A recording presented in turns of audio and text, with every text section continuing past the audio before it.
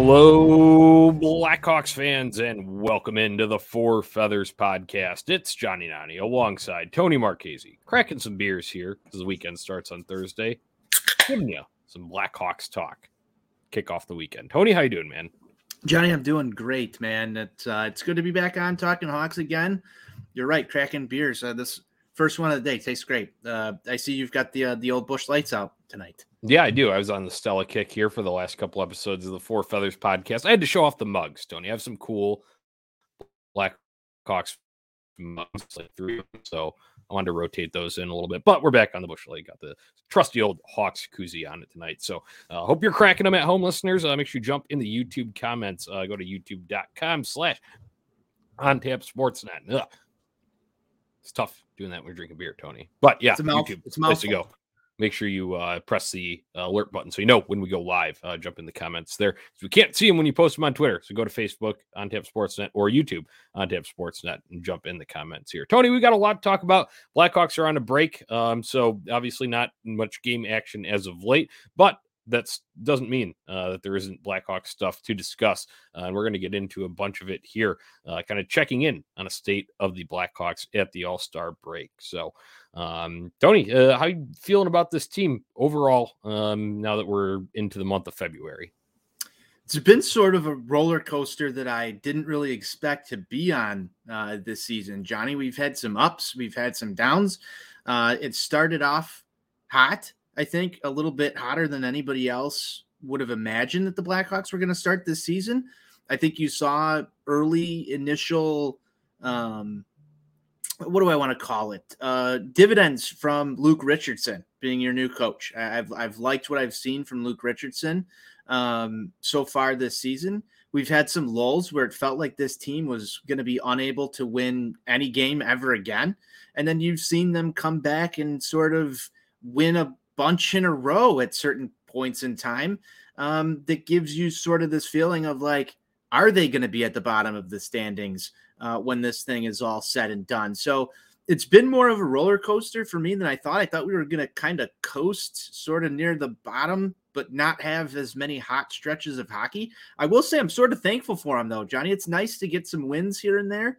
And I think overall we're sort of where we expected to be. I know they've got some games in hand in the Tankathon standings, but overall it's been a more fun season due to these stretches of good hockey that you've seen. You've gotten a couple of clips of some new guys coming up. Lucas Reichel's been in the mix. I think, if you look at the goaltender situation, one thing that I said at the beginning of the season is like, I wanted to see what was next. I'm really impressed with how Soderblom's been, and even pleasantly surprised by one Jackson Stauber. So there's been a lot of positives, more positives than negatives that I can think of off the top of my head so far this season. How are you feeling, man? So I wanted to lean towards what your assessment was there, and say that I was kind of surprised and didn't think it was going to be as much of a roller coaster as it is in terms of having sort of winning stretches. But when I think about the game of hockey, it is kind of a streaky game, right? The boys are buzzing is a thing for a reason, because teams do go on some hot stretches. Win does wonders for some confidence sometimes, especially guys that may have been struggling finally break through. We've seen that. Example, Lucas Reichel during his brief, kind of stint towards the very beginning of the new calendar year. So overall, I think it's about what I expected because we knew that this was going to be a rebuilding season, a tank season. And I'm happy to report via Tankathon, which you had mentioned earlier, the Blackhawks are currently, if the season were to end today, they're in the second spot there. In terms of where the draft order is. Columbus is in the first spot right now, thanks to a 3-game losing streak they went on right before the break. They have a 667 points percentage, and the Blackhawks have a 708. So I've also said this, and I said it on our season opening show, and I've said it probably the last 2 times that you and me and Ron have got together on this show. And that is, if they're doing a little too much winning for your liking, just wait till after the trade deadline, and it's going to fall off. We're going to see some even heavier tanking. So I'm expecting it.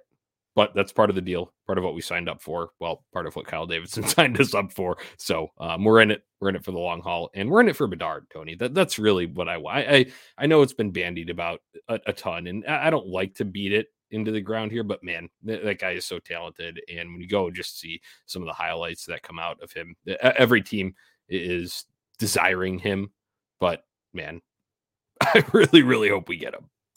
I think that's where a lot of people are, Johnny. Not only just Blackhawks camp, like you said, fans of any team who are near the bottom of the standings right now, they want Connor Bedard. And there's going to be some lottery luck involved in that. As you said many a times, you're praying for ping pong balls. But the Hawks have put themselves in a position where they're going to be able to draft an impactful player. I know Connor Bedard is the name that both of us are probably going to want. But, I mean, are you going to be totally disappointed? This is a random question. Are you going to be totally disappointed if the Hawks do, say, wind up with Fantilli? Is this season not going to be a success if they don't get that? Not at all. And then no, I wouldn't say that at all. I don't think anybody would. It's obviously, I think it's just the kind of, you think, generational talent with Bedard, whereas all these other guys are, it's a very strong draft class. So this is the year to do it. So I like the timing on it. Like you said, there's a number of prospects there, Fantilli, and you can go down the board. And there's a few others there that will definitely be impactful NHL players. It's just kind of maybe a cream of the crop sort of deal versus a very, very solid player, right? Yeah, and I mean, I think that there's a couple of takes that are floating around online, though, Johnny, that kind of scare me, where everybody just wants Bedard so much that, and you said it first, generational talent. Maybe I'm of the camp that sort of looks at number one overalls from one of our other favorite teams, the White Sox, and I say, like, maybe it's not the worst thing to miss out on that number one overall guy, because you could get a Yoan Moncada. I know that's a hot take over in White Sox land, but sort of as this thing is going, Johnny, and I don't know if it'll eventually flip, I'm starting to like what I see from Fantilli a little bit more and more each time I get the chance to watch him play some hockey. Maybe it wouldn't be the worst thing if the Hawks don't wind up with the number one pick. Now, Connor Bedard has given me no reason to think that he's not going to perform at the NHL level, but I just sort of want to temper expectations for myself. Maybe I'm trying to keep myself from being hurt when we come in and get number two or number three. So I want my advice, never give it up for the letdown, right? Yeah. So let's not get up for the letdown. I want to sort of just look at this draft board as a whole here and go 1 through 5. If we don't get Connor Bedard, we still have to look at this and say, at least from my perspective, you're improving your team through this draft. There's no way, shape, or form the Hawks should come out of this draft without vastly improving the Chicago Blackhawks outlook for the future. I don't want to be disappointed and way up for the letdown if the ping pong balls don't go our way. So I want to sort of look at some of these other guys, I think, a little bit more in depth as we go through the second half of the season, instead of just, getting all excited every night over Connor Bedard highlights. I agree. And I think it's you got to crawl before you can walk standpoint here. And this is a very, very long-term outlook. And don't get me wrong, any team would love to have Connor Bedard. And that's, I think, the goal, right? That's why you tank. That's why you try to, get towards the. No one's tanking, according to Gary Bettman. Oh, right. Yeah. Yeah. Just like nobody dislikes the digital ads, right? Yeah. Gary Bettman, always reliable. However, back to my long-term take here. When you talked about it might not be the worst thing in the world if the Blackhawks miss out on it. Sure, that's just because there's a strong draft class and you're still going to improve the team no matter what, as long as you're getting one of those, kind of top tier selections there because it's a strong draft. But say Connor Bedard's the type of guy that's going to come in and probably play right away. Sure, you could maybe relegate a little bit of time, but he's going to force the issue so much that he's going to be worthy of NHL minutes basically right away upon being drafted, right? And the Blackhawks are still a few years away from contention. So you're using up some of those electric years and stuff. And sure, there's plenty of good that comes with that, attracting talent, free agents that want to come and play with this kid. Patrick Kane getting, if he stays around or comes back or whatever it may be, we'll get to that in a little bit. But, him playing with Bedard, that's all fine and dandy. But the team as a whole, it's not just one guy that's going to turn it around. There's multiple pieces that need to filter through. There's other prospects that are in the system right now that still need developing. There's still positions that need to be sorted out, i.e. goaltender, who's going to step up in the future. So it's a team game. We know that in hockey. And maybe the early flashes of Bedard would get you a little too excited and you could deal with the losing early on there. But then if you don't supplement around properly later on, then it feels like it might have been for naught. So maybe out, I guess what I'm getting at here is getting ahead of ourselves. Yes. Could be an issue with Bedard just because you're so excited about it. But, like I said, I'm right on that same wavelength. It's honestly almost like a win-win with where they're at, just because of the strength of the draft. Not that Connor Bedard would be the worst thing to happen to the Blackhawks, but I can imagine a scenario, Johnny, where you're talking about, he comes here next year. It would be the best thing to happen, and then I think there would be great things that could happen with other guys. Yes, I do think that there's a little bit of wiggle room here. They can't really screw this up. Hopefully, it's not the Kirby Dach draft class, I think, is what we're both sort of getting at with this. Right.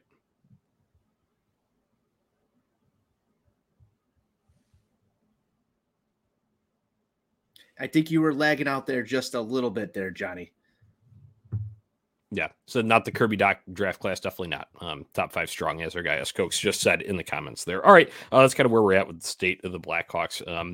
Let's move on down to another topic that's going to be a hot one here for the Blackhawks. It's been hot all year, but it's going to especially heat up over this next month because we are, a month away from trade deadline day. And it's the Tank Center is going to be in full force on that day with the Four Feathers podcast. I can't wait for that. You, me, and Ron tearing it up a little bit, covering all those trades with some content coming from Four Feathers pod accounts. Make sure you follow on Twitter and Instagram so you don't miss any of that. But Toews and Kane are obviously the hot names here. And Tony, you're going to have to fill me in on a little nugget that dropped today. Actually, there were a couple of them regarding possible futures of Toews and Kane. And what do you got for me? Just to enlighten me and the listeners. So there was a little segment over on Redline Radio from Barstool today. Barstool Chief had dropped this little piece of information that, he's hearing that both Patrick Kane and Jonathan Toews will not be traded at the deadline, and that both are going to remain in Chicago for the remainder of the season. That's a rumor. That's definitely a rumor. Something that I didn't really expect. I think a lot of people expected at least one of these guys, if not both, to go. I don't know how credible this is by any stretch of the imagination. You would expect teams to be interested in Jonathan Toews and Patrick Kane. I think the other portion to this, though, Johnny, and it's an article that you wrote about over on OnTapSportsNet.com, is that it came out from The Athletic, I believe this was yesterday, that the whole league knows that Patrick Kane needs hip surgery. It's a very direct statement. I did not know that Patrick Kane needed hip surgery. I don't know if you knew that Patrick Kane needed hip surgery up until this report from that came out of New York surfaced. And now you've got Chief talking about how Kane and Toews are expected to remain with the Blackhawks. I don't know how I feel about this. There's a lot to dissect here.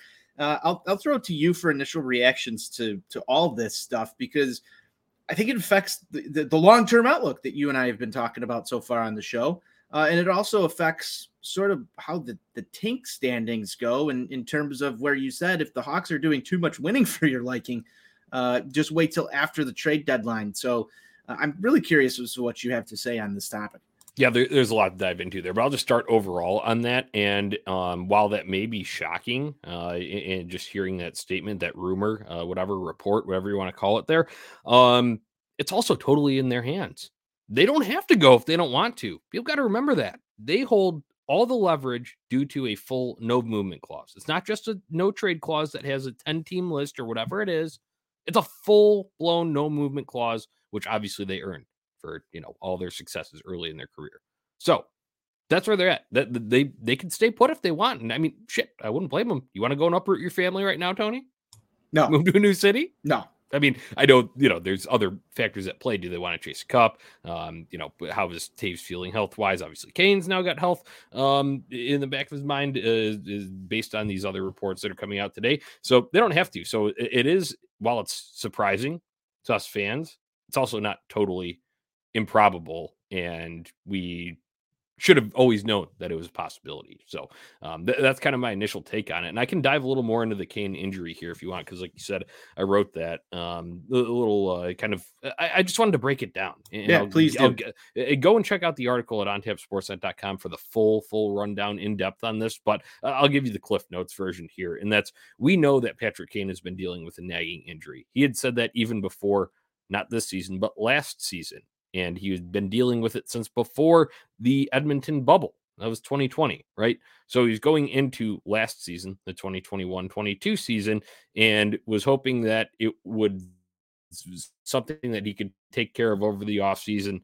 Wasn't able to fully do that, but wasn't too concerned about it. He still played 78 games last year. He moved on. The only time he missed was for a COVID protocol stint. Wasn't anything related to that. Now, flash forward to this year. This season, right as the calendar flips to New Year 2023, Hawks got the Sharks at home on New Year's Day. He gets a little rough ride along the boards. Hip kind of goes into it. Finishes that game, suits up the next game, but exits early against the Lightning, and it was lower body deemed at the time. That eventually caused him to miss 3 games. He went on IR for a little stint, but he returned. He's been back since. He's played in the Blackhawks 8 games since returning on January 14th. So it's something that he's obviously able to play through. And maybe sure he might not have as much jump as he wants to now that we know that's a hip. Because that's the thing before. It wasn't really specified what area. All it said was kind of lower body, right? Those are like the reports. And anytime you'd have an issue like that, lower body. But that was The Athletic then recently dropping the news that he needs hip surgery. Okay. So when we're thinking about that whole scenario here, you got 2 sources here. The Athletic saying that he needs hip surgery at some point here, and Elliot Friedman backed that up in a little bit less explicit terms, saying he'll need a cleanup, right? He said that on the Hockey Night in Canada broadcast, I think a couple weeks ago.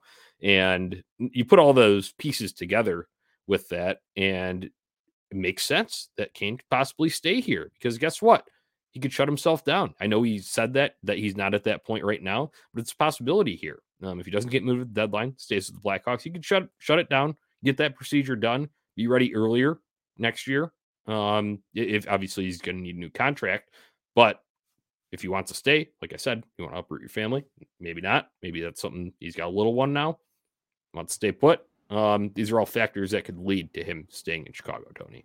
Well, Kane's in the driver's seat here completely, and because of the no move clause, Johnny, there's no guarantee that the Blackhawks even re-sign him during the offseason. But it might be more advantageous for Patrick Kane to take his money that he's got that's coming to him from the Chicago Blackhawks, have his procedure done, I would imagine, over at Rush at a hospital that he's probably very familiar with from any of the procedures that, he's had done over the course of his career with doctors who've known him for years on end. Colin in 2015, yeah. Yep. So, it makes a lot of sense if you're Patrick Kane. If you know that you're going to need this procedure, it's going to take some time to recover, to enter free agency with a clean bill of health. Should he go via trade or, finish out the year here and not shut it down? I don't know what the recovery time is, but it makes it a lot harder to go past a physical with a new team after signing a new deal if you're still in that recovery process. Now we're talking about Patrick Kane. I'm sure there's going to be plenty of teams who are interested in his services. But from a comfort standpoint, if you're Kane and maybe winning a cup this season isn't, your number one priority and getting healthy is, that sort of makes sense. On top of that as well is the fact that, like you said, he's really in the driver's seat with the no movement clause. Maybe he does want to stay in Chicago. Maybe he likes playing for Richardson. Maybe he likes wants to honor the statement that he said that he was going to stay with the Blackhawks for his entire career. Those are. I think you're psychic. You read my mind. I was just going to bring that up. He said that. Granted, this was at the end of last season, towards the tail end of it, but he did say it. And I mean, some of this goes and gives credence to the win streaks that this Blackhawks team has had. I mean, there's been reports where, they've gone off and railed off a couple of wins, and that the locker room has been just an absolute party and they're having fun. And there's a lot of young talent. Maybe Kane wants to stick around to see if he can play with a guy like Connor Bedard or Fantilli, or it wants to see it through. We're not in Patrick Kane's head, but his whole entire life has been, as a professional hockey player, has been spent in Chicago in this organization. It's maybe it's comfort for him. I could see him going to New York, but the destinations seem to be sort of limited from a trade scenario standpoint here, Johnny. I know. Ooh, can I drop some Frank Sarah spaghetti knowledge Yeah, on sure. you then? New York, Sure. like you just mentioned, the Rangers there, Vegas, Dallas is a dark horse, Los Angeles, and I think there was one other possibility that was mentioned as well, but that's per Frank Spaghetti and Meatballs. Okay, that's so. I mean, maybe his market's a little bit bigger than I would expect, but I think a lot of this just comes back down to, what does Kane prioritize for himself in the next year? Because is it winning a cup? Is it getting healthy? He could leave a lot of money on the table if he delays his procedure, and teams are unwilling to give him top dollar in the open market. That includes the Blackhawks as a potential suitor to stick around there. So I think, hearing all of this right now, not shocking. The only other thing that I can think of, Johnny, is that this is a smoke and mirrors type operation, maybe a smoke and mirrors type leak. No better way to drive up trade value than to make somebody untouchable or say they're not going anywhere. Yeah. As we digest all of this, Tony, and I think a lot of Blackhawks fans are right now, we won't know until the clock strikes, probably a little after 3, because there's still some deals that trickle in on that deadline day. So March 3rd, maybe give it till about 4 o'clock Central Time that day. We won't know for sure. Right now, my gut is telling me, based on all of this information that we just sifted through, Toews will be the one to go and Kane will stay. Now, you also have the possibility of both staying, as you mentioned, with that kind of rumor that was brought up via the Red Line Radio earlier. But if I were to just think about it right now, and that's something that we didn't really touch on, but we talked about Kane's comments about the willingness to stay and how cool it would be to play for one franchise for your whole career. Once again, that was at the end of last season. But Toews has been a little more open-ended as of late. Disgruntled, maybe? I would say open-ended, because he doesn't know exactly what the future holds. He doesn't know what teams are calling and offering Kyle Davidson, or shit, even if they are at that point yet. Maybe teams are still assessing themselves. Are we going to get, a certain guy back from injured reserve? What would we have to do to make this cap work? And obviously there's a lot of gymnastics that have to go into that. That's another factor we didn't really touch on, but probably a third team in there for some of these that are pushing up against the cap. But Jonathan Toews has at least left it a little more open-ended, whereas Patrick Kane has kind of been quiet on the situation as of late, I would say. So my gut feeling right now, this is just me, Johnny Nani on the Four Feathers podcast, Toews goes to a contender, chases a cup, Patrick Kane stays, gets his hip procedure, re-signs with the Blackhawks. Hey, you've made some very, what do we call you, Nostranani predictions. I want to dig in on the Toews stuff, though, here, just a little bit more in depth. If you're saying that Toews is the one that goes, what does his market look like to you? And does his underperformance this year affect the trade value of one Jonathan Toews?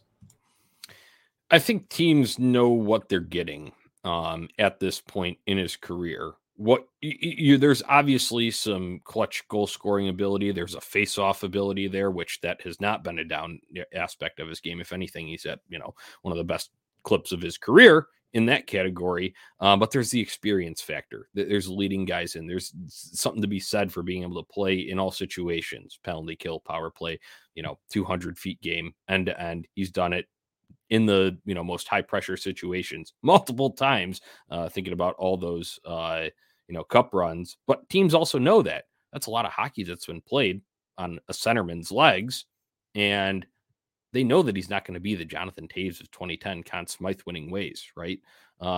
That's all taken into consideration. As for destinations, Winnipeg's obviously always one that gets brought up due to the hometown connection, but they're a legitimate contender, right? Let's call it like it is. Winnipeg Jets are going to be back in the playoffs this year. I think that's definitely a potential fit there. Other teams, I've heard the Carolina Hurricanes bandied about at that, needing a little bit more punch up front. They do have a very strong overall team game, but they could probably use another guy that is able to light it up in crunch time. So those are just two destinations that I'd throw out there, what it'd look like. And once again, I do believe it would probably take a third team to navigate the cap for some of those scenarios. And obviously the Blackhawks retaining some money as well. But that's just what I would foresee with that. And I think Toews just attitude towards the whole thing, not saying he's said one way or another, but he's sitting in the middle and he's left it more open-ended, whereas Kane's just kind of been mum, right? Like I said. So he's leaving his options open. And I think that could be something he's talked about. Yeah, it's weird to think about. This could be the end of the road, but you never know what can happen over this next, few weeks here. I believe that was a couple of weeks ago that came out. All that put together, Tony, goes back to my prediction and that I think he moves. And I think he does want to chase cup. And, the thing with Patrick Kane, sure, he might need this hip procedure and to clean it up, but his game allows him to be a lot more durable. Because he's good at avoiding hits. He's got the foot speed to be able to do it. He plays an outside game. Toews is right in the thick of everything. And I think he knows that his years are more numbered than Patrick Kane's are. So I think the draw of wanting to win, potential of going back home, that all points in my direction to Toews leaving, Kane staying.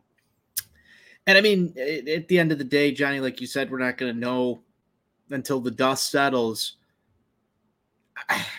It's going to be interesting. It's going to be very interesting, and it's going to be very odd to watch either of these guys put on any other sweater except for the Indian head. It's not going to feel nice. It's not going to feel great seeing it when they, eventually do come play against the Chicago Blackhawks. If that were to happen, it's going to be bittersweet.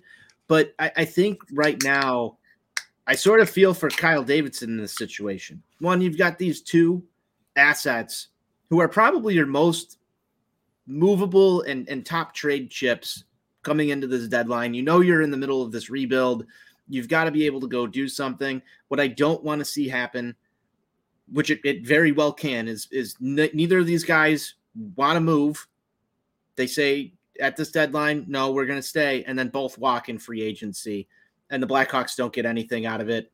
That would be a gut punch. It would be a gut punch. But unfortunately for the Chicago Blackhawks, right, they don't have the ability to control their own destiny here. Kyle Davidson is not the one in control. Right. And, that's, you could blame Stan Bowman a little bit for it, but on the same end of the spectrum, both of those guys, out of all no movement clauses that Stan Bowman has ever handed out in his tenure as GM, were probably the two most deserving of those no movement clauses, out of anybody. So there is a potential scenario where you lose both of them and you get back nothing. And I think that it's sort of hard to sit here and stomach that, but you have to be prepared for it, because once they're free agents, anybody can offer them whatever they want to, and they've got the ability to take their talents wherever they want.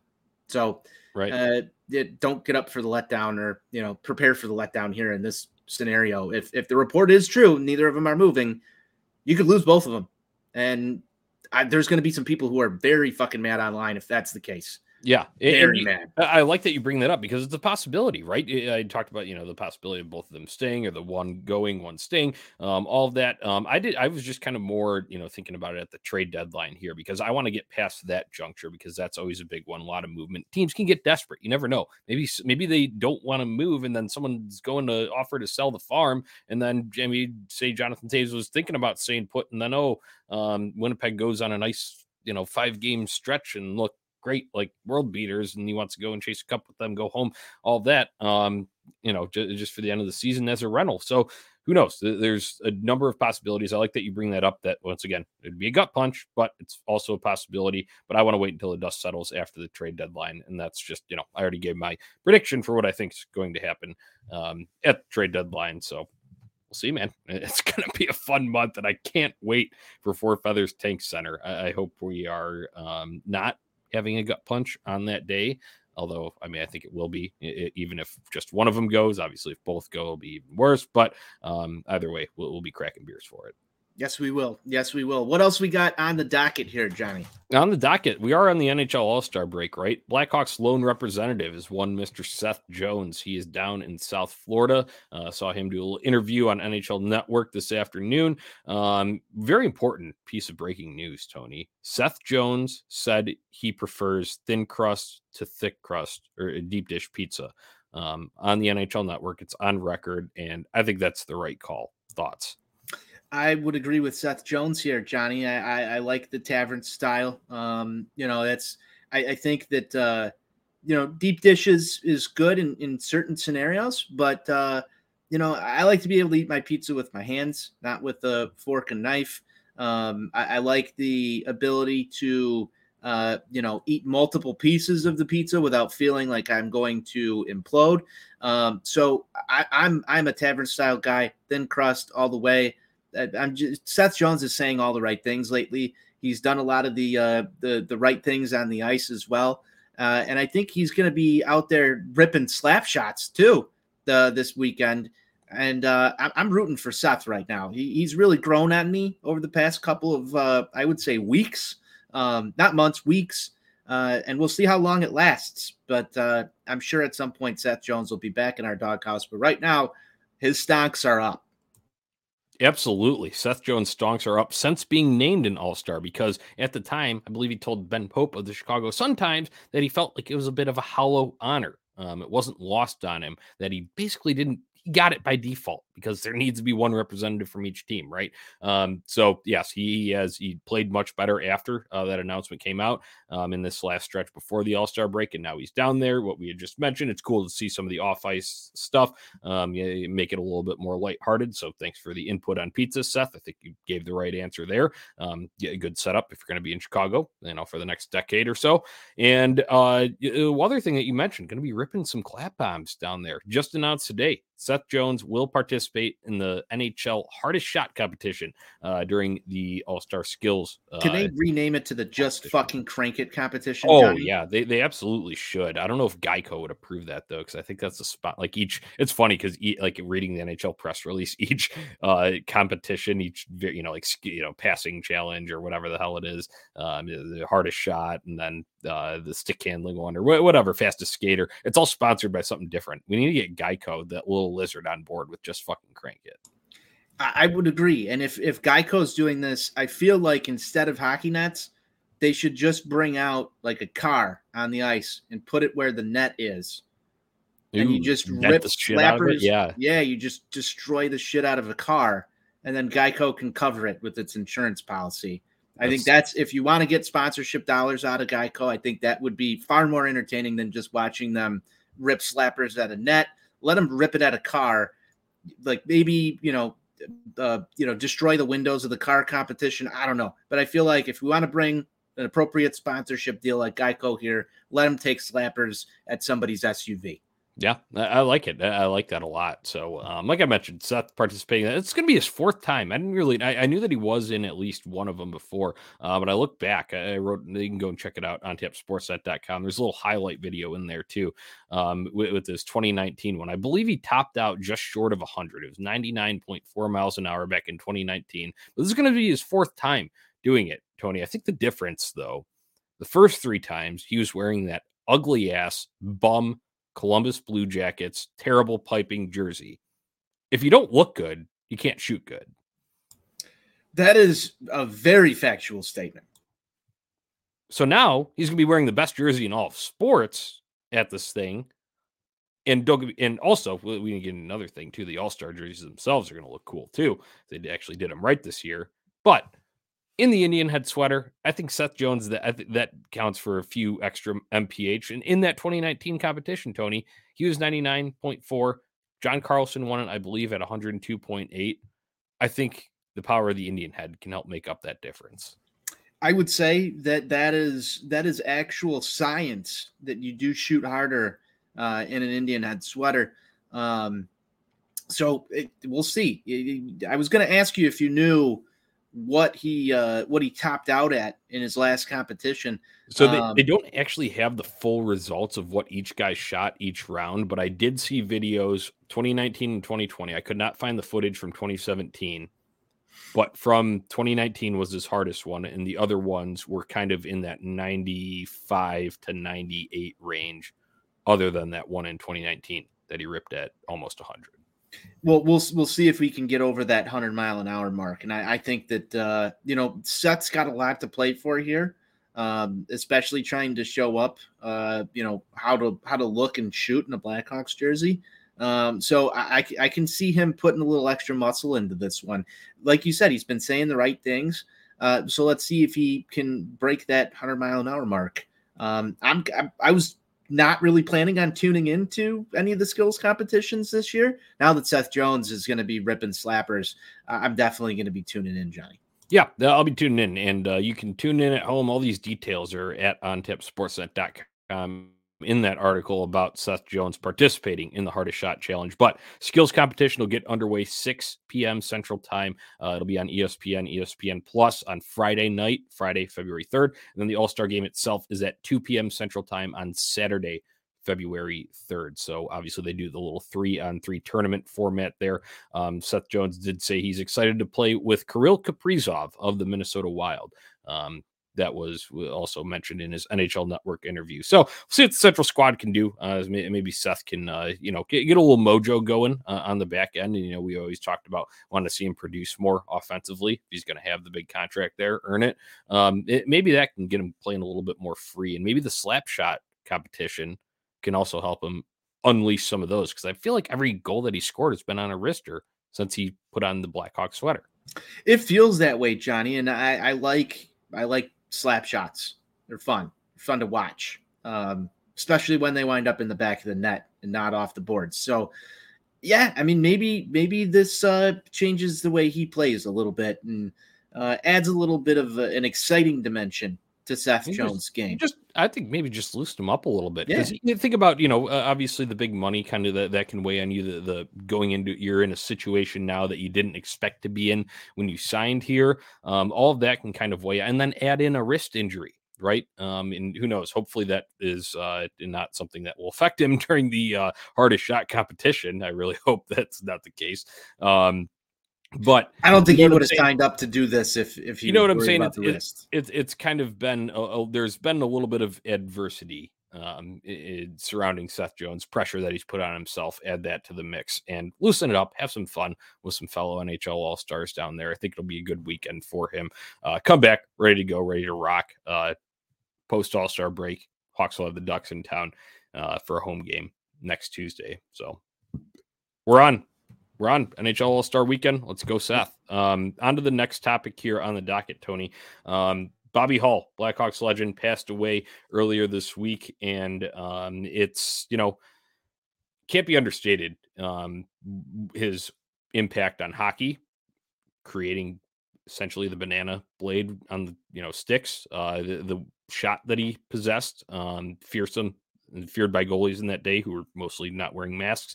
Obviously brought a Stanley Cup along with Stan Mikita to Chicago in 1961. He's got a statue outside the building. His number 9 is hanging in the rafters, Tony. It's a little bit of a complicated legacy, though, due to his off-ice transgressions. And, I think you can't mention either of them exclusively. You have to go look at both of them. Yeah, you obviously do here, and this has been a touchy subject, I think, amongst a lot of people. How to properly honor or not honor Bobby Hull. The impact on the game, Johnny, as you said, can't be understated.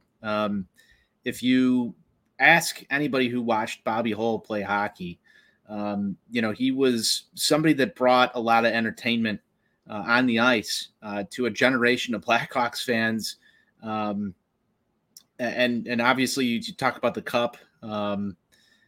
We weren't around during these times, Johnny, neither of us, but, listening to stories from, my grandparents and parents about watching Bobby Hull play hockey, I'm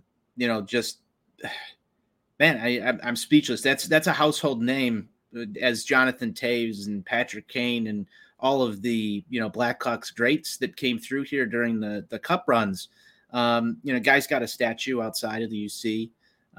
There's all of that. And then there's the complicated legacy. And I think, when I look at this sort of, and think about it, it goes into some of the don't honor your like, don't put these guys on a pedestal because they are human. A lot of these guys do make mistakes off the ice or off the playing field in any sport.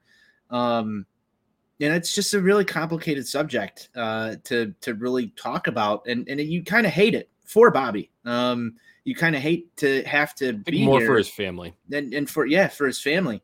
That's a better way to put it, Johnny. It's really difficult because you have a guy who performed at the top of his profession for so long. And in most cases, had he not made the decisions to do some of the things that he did, would be universally celebrated. Unfortunately, that's not the case for him. He left a complicated legacy behind him, and one that's, very serious in nature. So it's a really tough subject to go about because of the negative that he left behind him. And that's not something that can be overlooked, unfortunately, because had he not, so it'd be easy to celebrate him. Right. And we were looking, you talk about, tough, kind of situation to handle. I do not envy for 1 second the Blackhawks PR department. How are they going to attack this when the Blackhawks return home next Tuesday and host the Anaheim Ducks? Obviously, this passing happened over time when they were off the All-Star break. They played their last game last Saturday in Edmonton against the Oilers. That was it. Each team has 1 week off. A few teams were still in action up until last night, Wednesday night, and then now everybody's off for this weekend for the All-Star festivities. Play will resume, I believe, Monday when teams get back into it, and that's when the Blackhawks will resume. And I don't know what they're going to do. I'm sure it's been an ongoing discussion in those offices up above the atrium there, Tony. I don't envy one single person that has to be putting input into this. I don't either, Johnny. It's a tough thing to do. Didn't Winnipeg already play a game since he's passed? Yes. I forget how they handled it, but I did see some Cliff Notes that they did do a tribute video. I watched that. They did a tribute video, and that was before the game had started. And there was no real mention of the off-ice stuff. It was just kind of a remembrance of his, coming to the WHA and helping establish that as a league. And with the Winnipeg Jets and the line that he played on there, had some clips of those guys up there. They did a moment of silence after that, and then it went on into their rest of their pregame warm-up festivities and then into the game. So that's how Winnipeg handled it. I don't know how the Blackhawks are going to be. It's going to be something that we're going to have to wait to find out, Johnny. They haven't really done much outside of, just tweeting out that he had passed in an official team statement thus far. There's really been conflicting viewpoints, I think, throughout most of the media on how to appropriately handle this. There's a strong camp that, really, I think, loved Bobby Hull.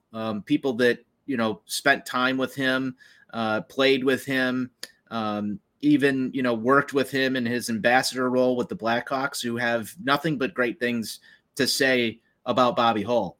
And on the opposite end of that spectrum, Johnny, you've got, people who have been in situations of domestic violence. You've got people who, just absolutely are affected by this each and every day of their lives, who have very strong feelings and opinions on, this subject. It's really touchy. And I respect, both sides of it. I respect the fact that, Bobby Hull was, a great hockey player. Off the ice, not so great in certain situations. And I just hate for his family. Like you had mentioned earlier, that, a career that could have been honored in so many ways, shapes, and forms, and a legacy that could have been left, for his kids and everybody else involved in all the stuff that, man, it's just so hard. It's heartbreaking, honestly, because you can't go about this without knowing what happened off the ice either. And that's part of the legacy that he leaves behind. And I think that that's for the worse. Yeah, it's complicated. And like I said, we're not envious of the Blackhawks PR staff. It'll be interesting to see how they handle it. I would imagine they would do so at that February 7th, Tuesday game against the Anaheim Ducks, their first one back from the All-Star break. Tony, if I were to just give a quick prediction here, I would imagine not a pregame video like Winnipeg did, a moment of silence of all that. I would imagine first media timeout in the first period, video on the scoreboard cut up, and I don't know exactly what else beyond that, but that would be my guess for the extent of the sort of tribute in game. Do you imagine that they'll have patches on the jerseys for Bobby Hull? No? Okay. Unlike Tony Esposito, unlike Stan Mikita, highly doubt it. I was gonna side with you on that. I don't think that they will either. I wouldn't be completely shocked if they do, just given the Mikita and Esposito stuff that they did, but I think this one's a little bit more complicated. And to that extent, Johnny, maybe we need to give the Hawks a little more credit. They've been through some of this stuff with the Kyle Beach incident and handling PR, and you've got new PR people in there than they had previously. They had to have been in some way, shape, or form sort of preparing for this. I don't think it was a giant surprise that he was going to pass in the next few coming years. So they may already have a playbook on how to handle this. Right. But that being said, I just hope the best for the Blackhawks, paint themselves in the best light possible, given the scenario. And, I don't think there's going to be a way that you're going to make everybody happy in this situation. It's absolutely impossible for the organization to honor the feelings of everybody who's a fan to handle this appropriately. It's nearly impossible. So like you said, don't envy it. They're going to do what they think is best. And, everybody's going to comment thereafter on whether or not they thought it was appropriate. That comes with the job of being in PR, Johnny. So let's hope that, they handle it to the best of their abilities. And I can't really say much else on the topic. Yeah. All I'll say is I'm glad my seats aren't in front of press row too. Not that I'm going to be at that game, but yeah, I'll just add that too on that comment. We were talking about can't police everybody there. Okay, let's look at what's on tap next, Tony. And obviously, we had talked about that game with Bobby Hull stuff, but Blackhawks be in action against another tanking team, the Anaheim Ducks, first game back. And then they got another one coming into town, Arizona Coyotes there. Be interesting to see how that all plays out. The Ducks run a little, I think, 3-game winning streak before the break. Arizona, I don't know who will start in net, but they've got Karel Vejmelka. That's just kind of immediately here. But I kind of want to get overall. What's your take? What are you watching for in the second half? What are you excited to see? Or what are you expecting from the kind of second half? I know it's probably a little bit over that in terms of games played, but, All-Star break's the natural break. So second half, Blackhawks, expectations. What are you looking for? I'm looking to see more from this goaltending core. I kind of gave a little bit of a sort of hot bullet take a couple shows ago about Stalock being a potential trade candidate. Can this guy get healthy before the deadline? Put himself together a little bit of a run there and make himself marketable. What is Max Domi? We talked a lot about Patrick Kane and Jonathan Toews potentially leaving. Max Domi sort of expressed some interest in sticking around with the Chicago Blackhawks, playing for Luke Richardson. They're going to have to make trades, right? They're going to have to do something at the deadline to acquire some assets, more draft picks, prospects, what have you. Is Max Domi going to put his foot down and say, I want to be a long-term Chicago Blackhawk? Do they work out some sort of contract with Domi extension-wise? Does he get traded? Does he get flipped? What does his level of production look like here? I think it's sort of that forward core and then this goaltending situation.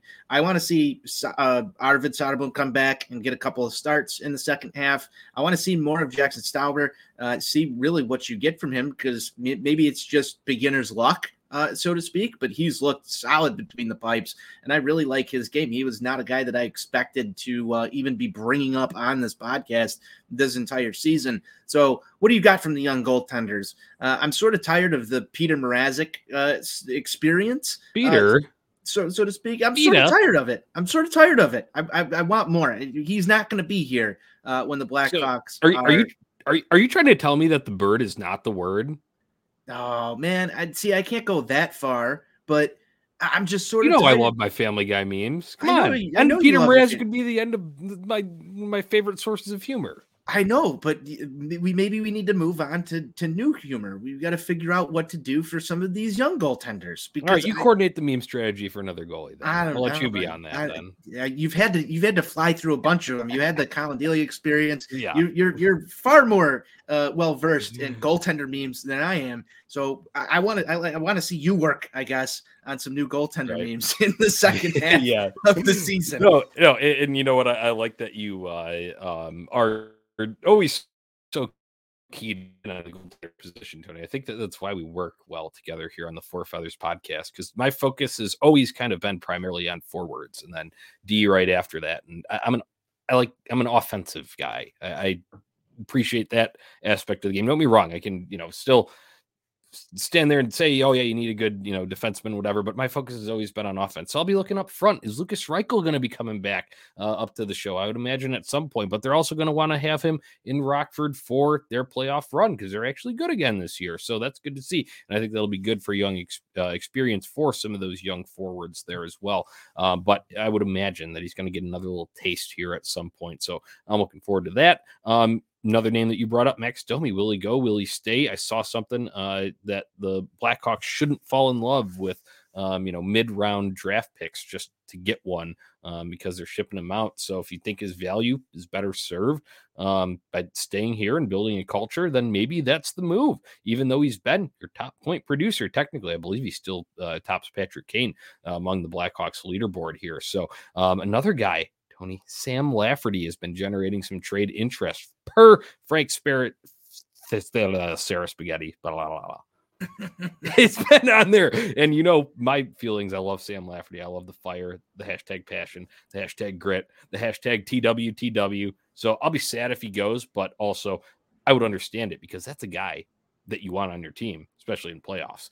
Are you rocking a Sam Lafferty jersey already? Did you I did. I did not end up getting one there. It's been a little bit since I've been on the New Jersey train here, but I have so many that are kind of timeless. I got Taves, I got Kane, I got Siebes, I've got my Ryan Carpenter one. It's a good one. I got a plain white one, so that's timeless too. I've been a little off the jerseys lately, so I did not get a Sam Lafferty one, but obviously we have that excellent edit that our guy Danny Schwartz did, the fire, passion, grit, TWTW. So the picture of him toothless coming out of the tunnel. I will miss that if he goes, but once again, I could understand it, and that would make sense, especially if someone like Max Domi stays.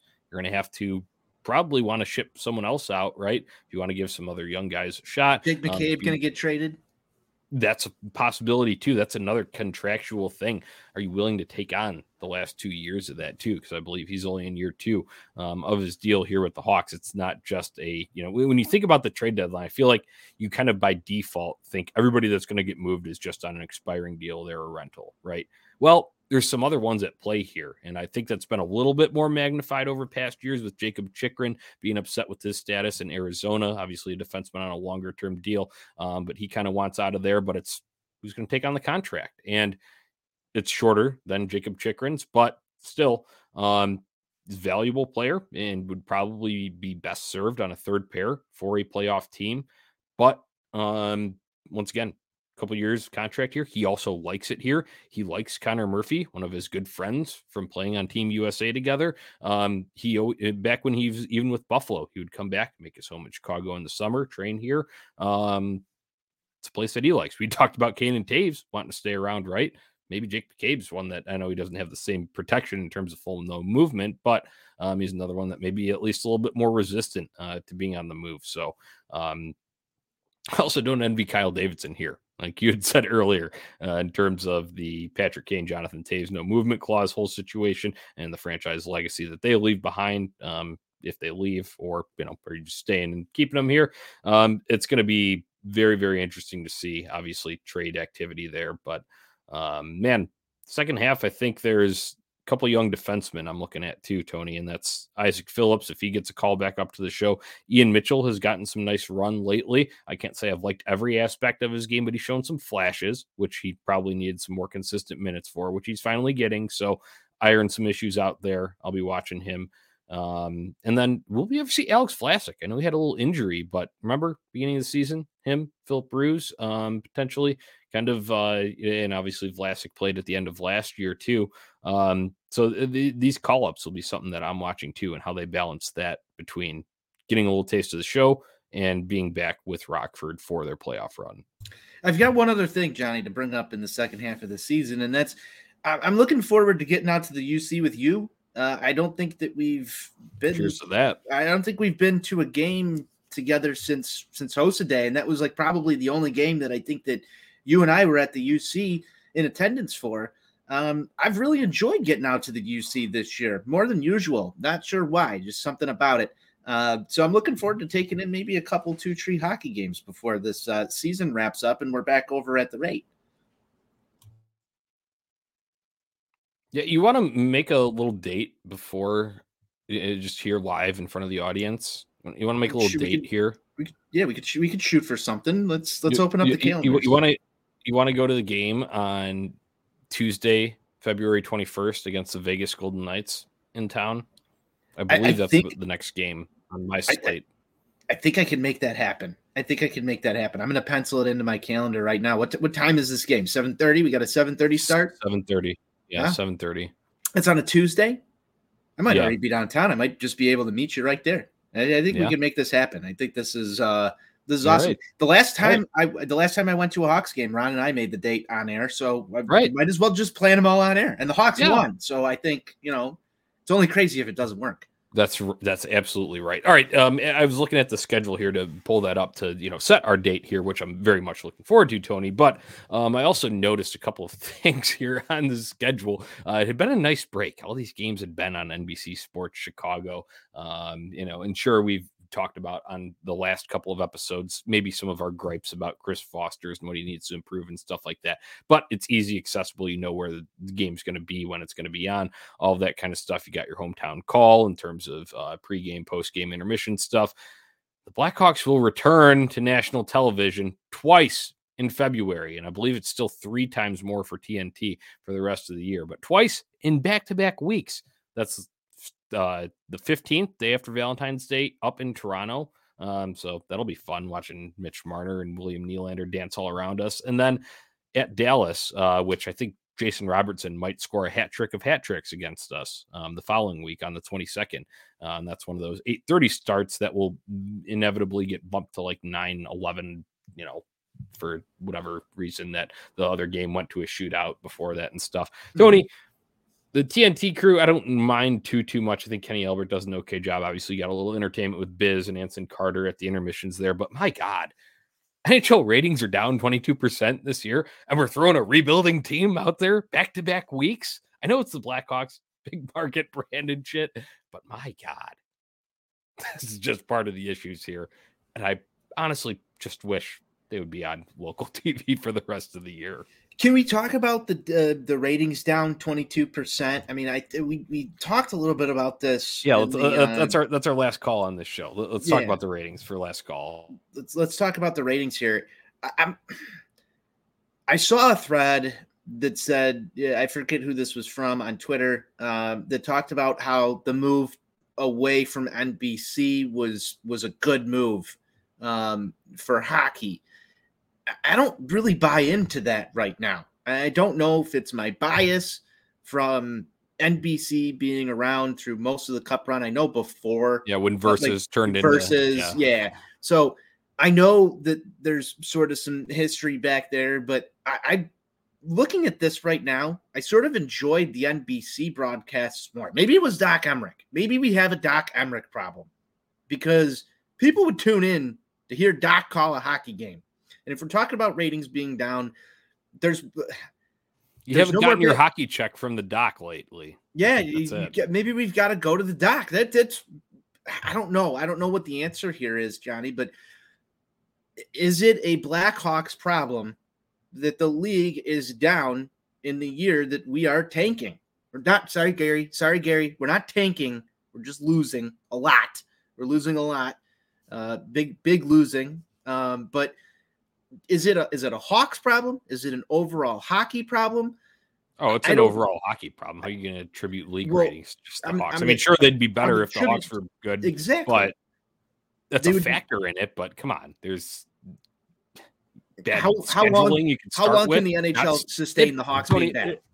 Yeah, right. So give us Bedard. That's I think we cut to the chase there. Just give us Bedard, and that'll make things some better. All right, but yeah, rig the lottery, weight our ping pong balls, all that kind of shit. But I want to go. I got a couple of tangents on this that I need to start with, and one is the scheduling of the games, the game times, and that is, I understand that teams have travel schedules that you need to accommodate and all that, but it feels like there's like 12 games on one night and then like 3 the next night, right? That happens way too often. And then a prime example, just this past week, I talked about teams like the Blackhawks going on the NHL All-Star break starting this after their game last Saturday. So they were off from the Sunday to whatever. And there's still a few teams in action there. Monday night was easy. There was only one game. So you get Blues, Jets on NHL Network. No problem. I understand that. That's easy. Then you go to the Wednesday game. And so TNT has their game. And these games are both East Coast. It was the TNT game was Carolina at Buffalo. Starts at 6:30, and guess what? Or no, it was at 6. Yeah, starts at 6. And guess what?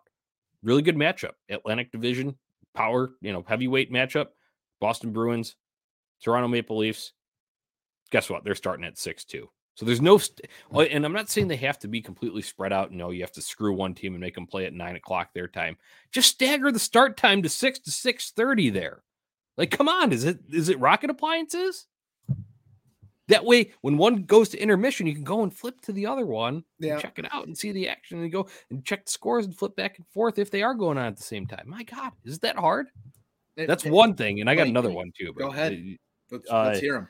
Okay, I read this thread on Reddit the other day, and this problem is... Okay, here it is. I found the comment. Now I'm going to read it off to you. And thanks to user KDex86 on Reddit. She says, ESPN's contract with the NHL is a hot mess. If it's on ESPN Plus, it's blacked out if you're in market. But sometimes it's not because it's an ESPN Plus / Hulu exclusive. Nobody wants to pay for 2 streaming services to watch a single team. If you subscribe to ESPN Plus to regularly watch an out-of-market team and the game is on regular ESPN, you can't watch it because it prompts you for a linear TV provider login. But the real coup de grace is if an out-of-market game is selected to air on NHL Network, the ESPN Plus feed is blacked out. And NHL Network is not a base package for any linear TV provider. You have to buy an additional service tier sports add-on on your cable to watch it. Thank you. That summed it up perfectly with all the complications that are at play here. 100%. And you've seen the MLB sort of struggle with this. You've seen now the NHL sort of struggle with this. Both of those are headquartered out of the exact same fucking place, Johnny. Secaucus, New Jersey. Yeah, it's the same people making these decisions on how to provide you, the consumer, the ability to watch these games. I was not a subscriber to the sports package up until about a year ago when I decided that I've lived too long without MLB Network and NHL Network. So I've now spent additional money as a consumer to consume these products.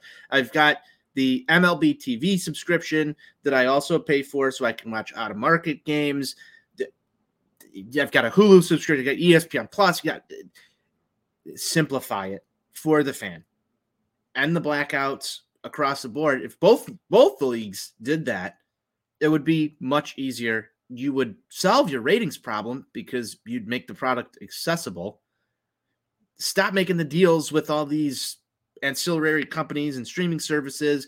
They're dipping their toes in too many different platforms. And we had this talk on Sox on Tap last year with the Apple TV Friday night games, but you've got the same Apple TV problem that you do with ESPN Plus with the NHL.